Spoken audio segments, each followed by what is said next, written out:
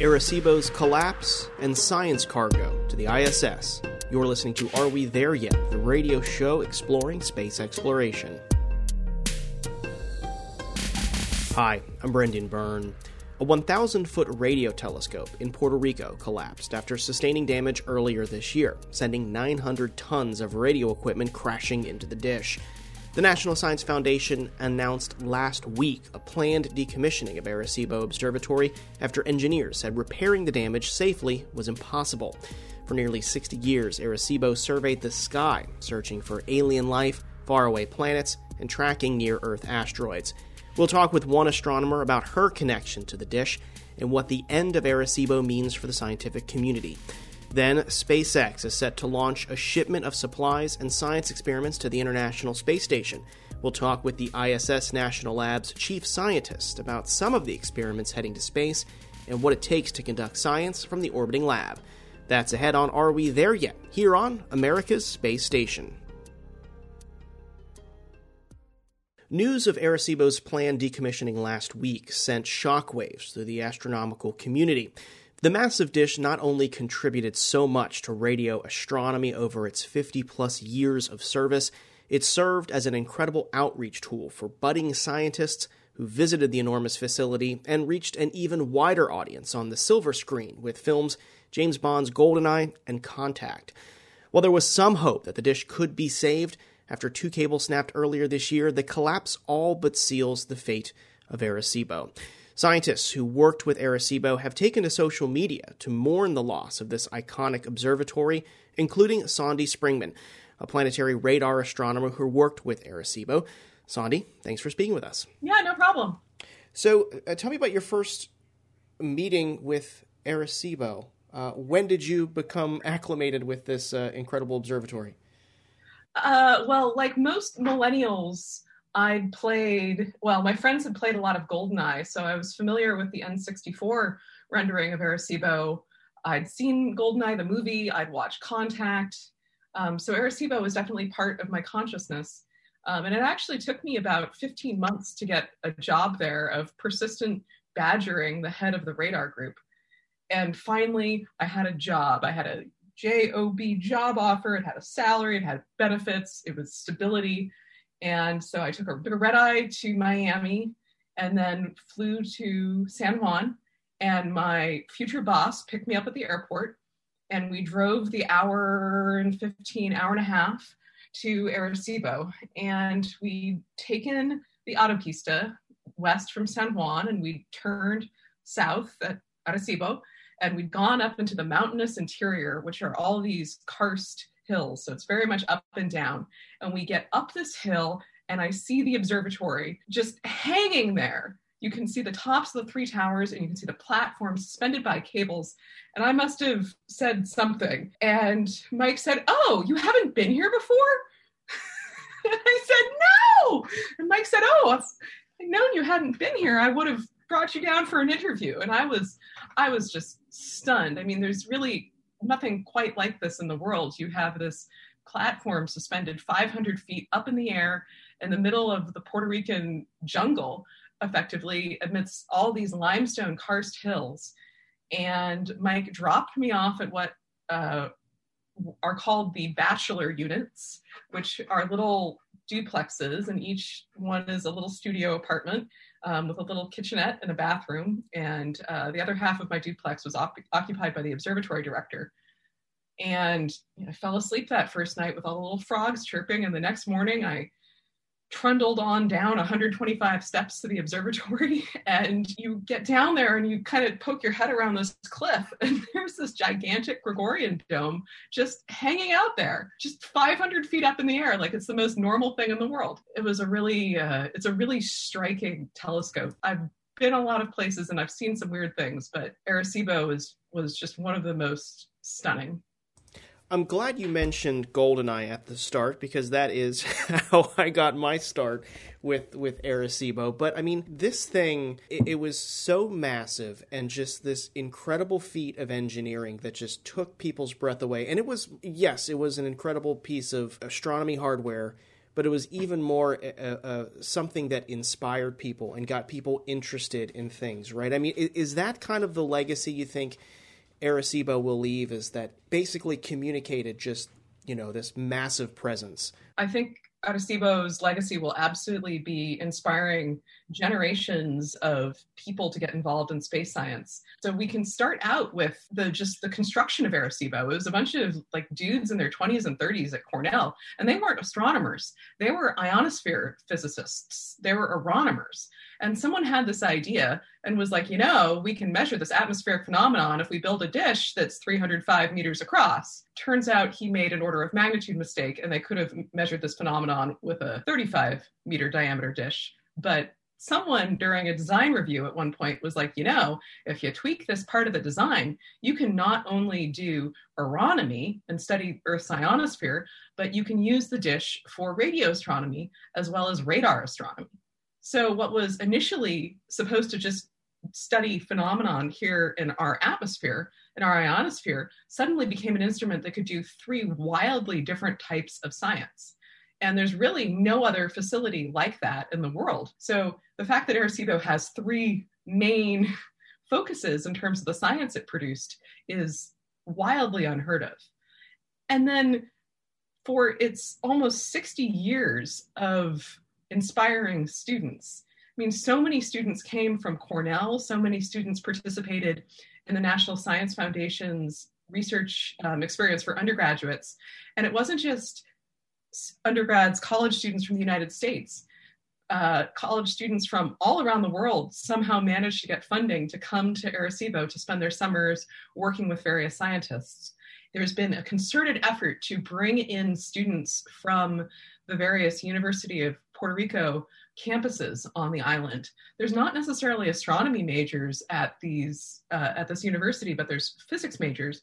And so Arecibo is often the first introduction to space science for some of these students. There's an Arecibo Space Academy, which introduces high school students on the island to space sciences, to astronomy. And so Arecibo is it's the only science museum on the island. So for generations of Puerto Rican students, Arecibo is their gateway to astronomy, to space science, to envisioning themselves as astronauts, and to launching them into careers in space science and beyond. One thing that I've learned about Arecibo after covering it this year is that it's more than this observatory. It's part of the community there in Puerto Rico, and there's a lot of pride from the people on the island.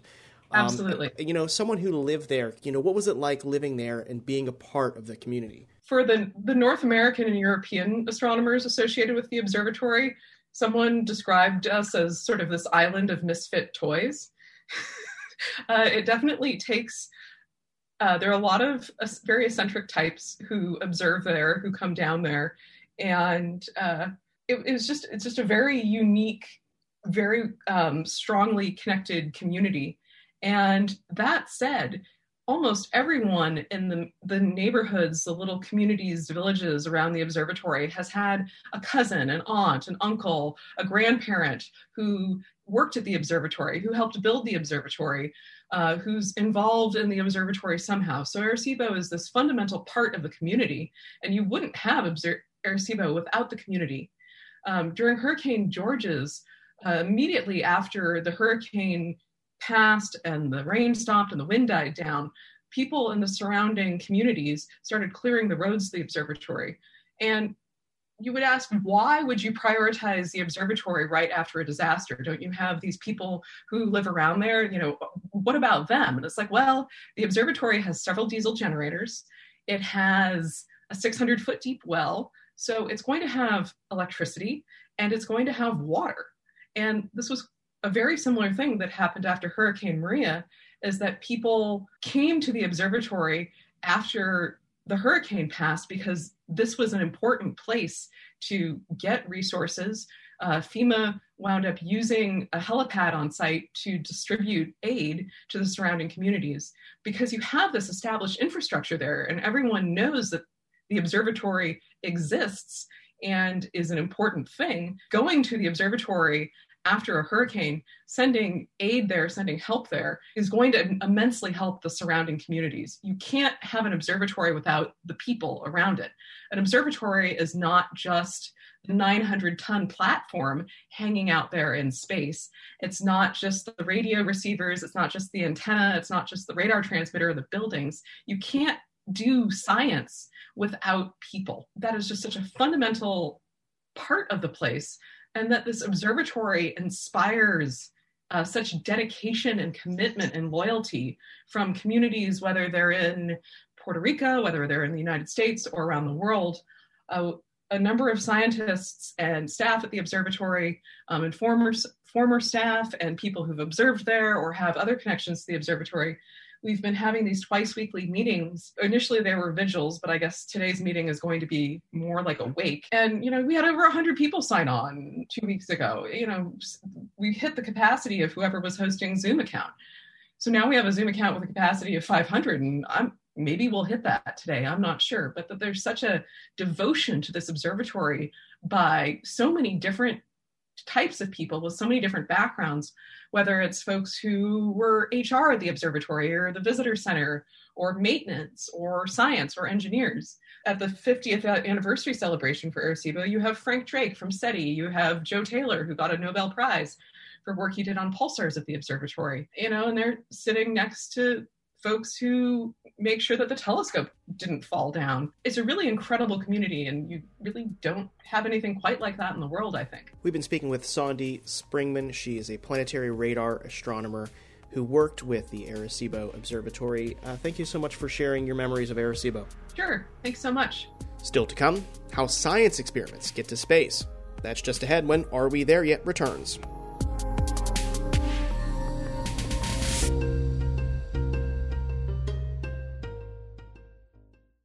You're listening to Are We There Yet? Here on America's Space Station. I'm Brendan Byrne. A SpaceX Falcon 9 rocket is set to launch more supplies and science experiments this weekend to the International Space Station under a partnership with NASA. It's the 21st mission by SpaceX for NASA's commercial cargo program and marks the first launch of the Dragon 2 capsule. Heading to the U.S.'s national lab on the station is more than 15 science experiments, from medical experiments to student-run investigations, taking advantage of the microgravity environment on orbit. So what does it take to get a science experiment into space? And what's the big deal with conducting research on orbit? To answer those questions, we are joined by Acting Chief Scientist of the ISS National Lab, Michael Roberts. Michael, thanks for speaking with us. It's a pleasure to be with you this morning. First of all, why even conduct experiments in space? What's the draw to get science onto the International Space Station? Well, originally, interest there was in maintaining a human presence in space and exploring. So we were looking at technologies and better understanding of the fundamental physics and biology of life in that environment, in microgravity, in space. More recently, we began to exploit certain unique advantages of conducting research and technology development in that arena. So whereas NASA continues to support and actively engage in research and technology development to support its exploration goals, we are now also utilizing low Earth orbit and beyond to conduct investigations that inform us about things here on Earth. So we've seen a lot of interest from pharmaceutical companies because when biology is placed in that microgravity environment, it enables us to explore models of human disease onset and progression here on Earth that are accelerated. So we're all familiar with astronauts talking about how fun it is to be in the microgravity environment and be free floating, but our bones and muscles respond to that lack of mechanical loading by changing their metabolism, and that can have detrimental effects. And those detrimental effects, in some cases, mimic what happens here on Earth as we age. They mimic the onset of arthritis and osteoporosis and other conditions. So there are several life science related investigations that utilize that environment in space to better understand medical conditions here on Earth. Let's say I am a researcher and I've got an idea for an experiment and I want to get it onto the International Space Station. What's that process like? It really begins with the idea. So you have a concept, a question, a hypothesis that you want to explore. As if you're working as a fundamental scientist, if you're working for a pharmaceutical company or a manufacturing company, and you have a specific process in mind, the conversation really starts with your idea. So what we do here at the ISS National Lab is help you explore new ways, utilizing the International Space Station to answer the question of interest to you. So whether you're coming from industry or coming from academia or coming from other government agencies that typically have not in the past utilized low Earth orbit or space in order to conduct the research that's in their portfolio, we were established to facilitate and enable those research questions to be executed on board the International Space Station National Lab. So it really just starts with a conversation around what your interest is, what your science question is, and then we put you in contact with the implementation partners, as we call them.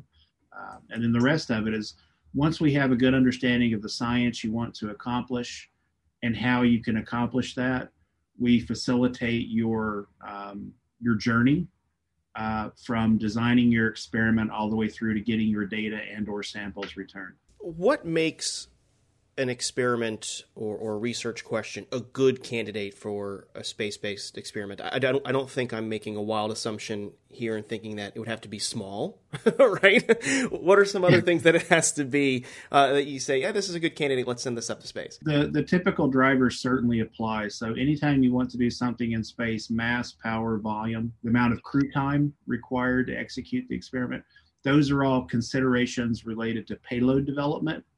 But, more appropriately, the driver here is that there is a unique feature of the space environment that can inform and accelerate your scientific discovery. So we begin with that principle. And then the rest of it, how you design the experiment so that you minimize mass, power, volume, and crew time requirements will kind of follow based on that. So we have experiments that are very complex in nature that use rodents as models of human disease, right?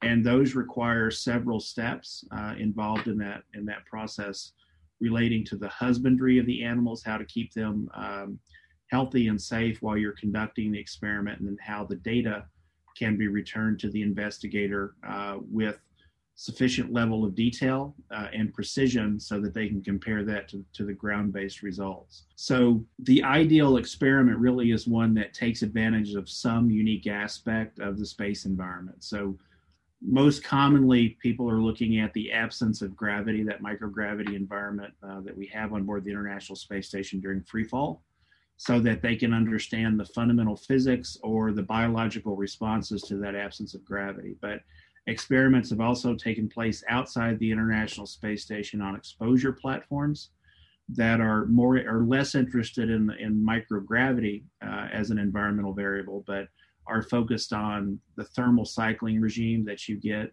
in the vacuum of space. They're interested in the exposure of materials or the ability of component devices to operate in that space environment in low Earth orbit and beyond. So they're interested in exposure to ultraviolet light. They're interested in exposure to the slightly elevated radiation environment during the orbital path of the International Space Station. We also have investigations that utilize the International Space Station as a satellite, as an Earth observing satellite, so that many companies are developing new sensors that exploit different regions of the electromagnetic spectrum, looking back at Earth to better understand Earth-based processes. And the International Space Station itself, due to its orbital inclination and the pathway it takes and the fact that it's a crewed environment, isn't ideal as a satellite sensor, but it does offer some unique advantages in that you have the ability to test a sensor, to test a technology on board the International Space Station, and then return that device back to Earth so you can understand what its resilience is going to be in that operating environment. So we have people, from all different sectors of the U.S. economy that take advantage of different aspects of that unique operating environment that the International Space Station exists in. Let's talk a little bit about some of the experiments that are heading up on CRS-21. As you mentioned, medical sciences are good candidates for these experiments, and there's quite a few medical investigations heading up there, including one looking at influenza. What kind of Earth-based benefit would this experiment have? What's it looking at? Kind of tell me a little bit about this one. Vaccination in general and exposure to microbes and our immune systems are responsive to our metabolic stasis and our environment, right? So here on Earth, as we age, our immune systems become less proficient at combating infection. We see a similar effect in crew members upon exposure to the space environment. Now, whether that is strictly related to exposure to microgravity or it's a combination of that change in microgravity and elevated stress levels, while crew members are up there, the effect is that you have immune modulation that occurs in the crew members.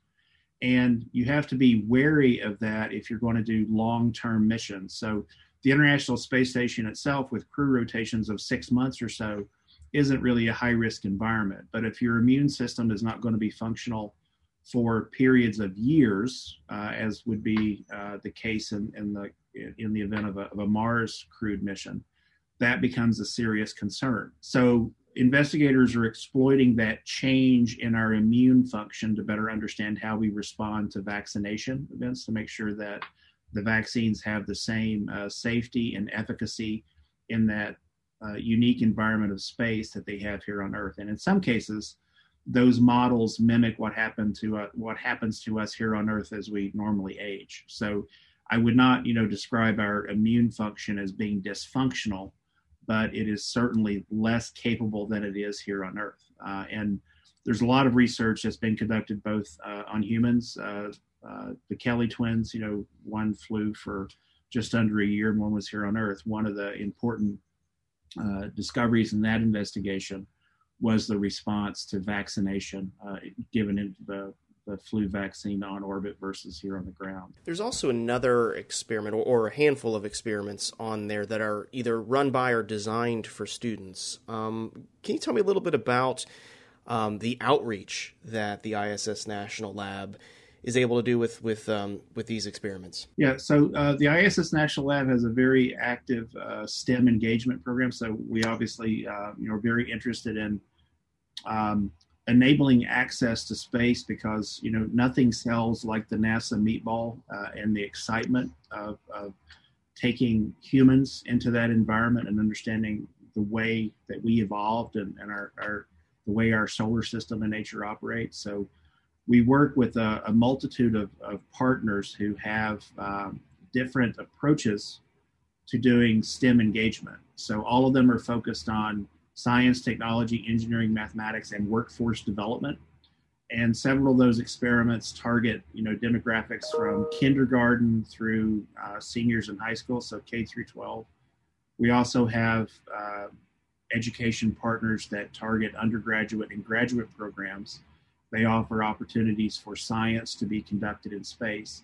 And in large part, they're benefiting from ease of access to space with the commercial contracts that NASA has and the modularity, infusion of modularity-based technologies such as small sats and kind of cube format designs for experiments have opened up opportunities for low-cost access to space so that even individual elementary schools and high schools or school districts can engage with these education partners to design experiments. So there's, I think, on the order of about 30 student spaceflight experiments that are flying on this mission. It enables students to go through the whole scientific process from designing, thinking of a question, designing an experiment to test that question, and then collecting the data and analyzing it. We only, have had that capability, I would say, over the past 10 years or so. We were able to do, NASA was able to do, and other, the international partners as well, were able to sponsor student experiments, since the first humans went into space.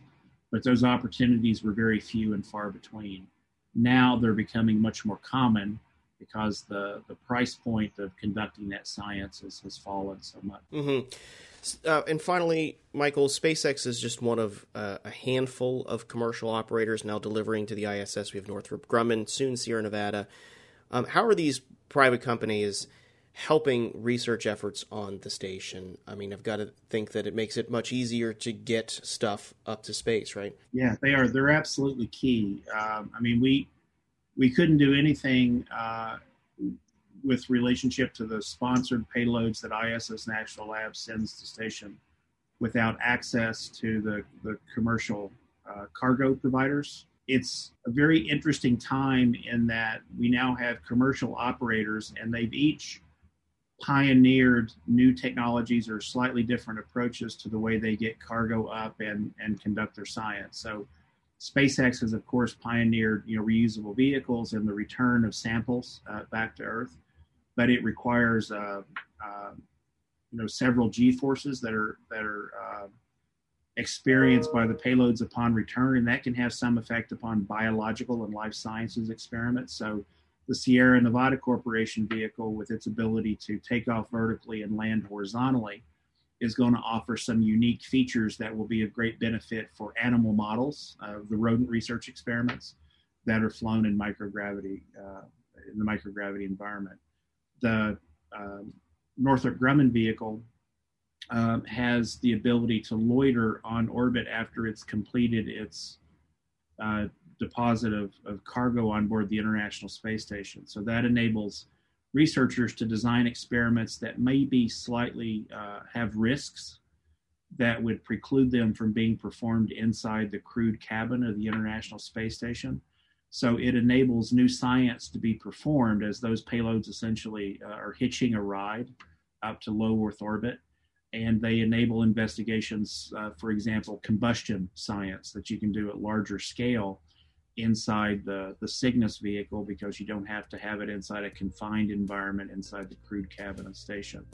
So all of those vehicles have features which are attractive and enable new science investigations that, were it not for them, we would not be able to execute at all. Well, we've been speaking with Michael Roberts. He's the acting chief scientist of the ISS National Lab. Michael, thanks for speaking with us. Thank you, Brendan. Well, that's going to do it for this week's show. Stay connected online. Visit wmfe.org/space or give us a follow on Twitter and Instagram. We're at AWTY Space. On Facebook, just search for Are We There Yet podcast, or shoot me an email, arewethereyet@wmfe.org. Are We There Yet is a production of WMFE, America's space station. Editorial guidance this week from Matthew Petty. The show's intern is Nelly Ontiveros, and our director of content is Steve Yasko. Support for Are We There Yet comes from our listeners. Give on this Giving Tuesday by visiting wmfe.org/donate. Until next week, I'm Brendan Byrne. Thanks for listening.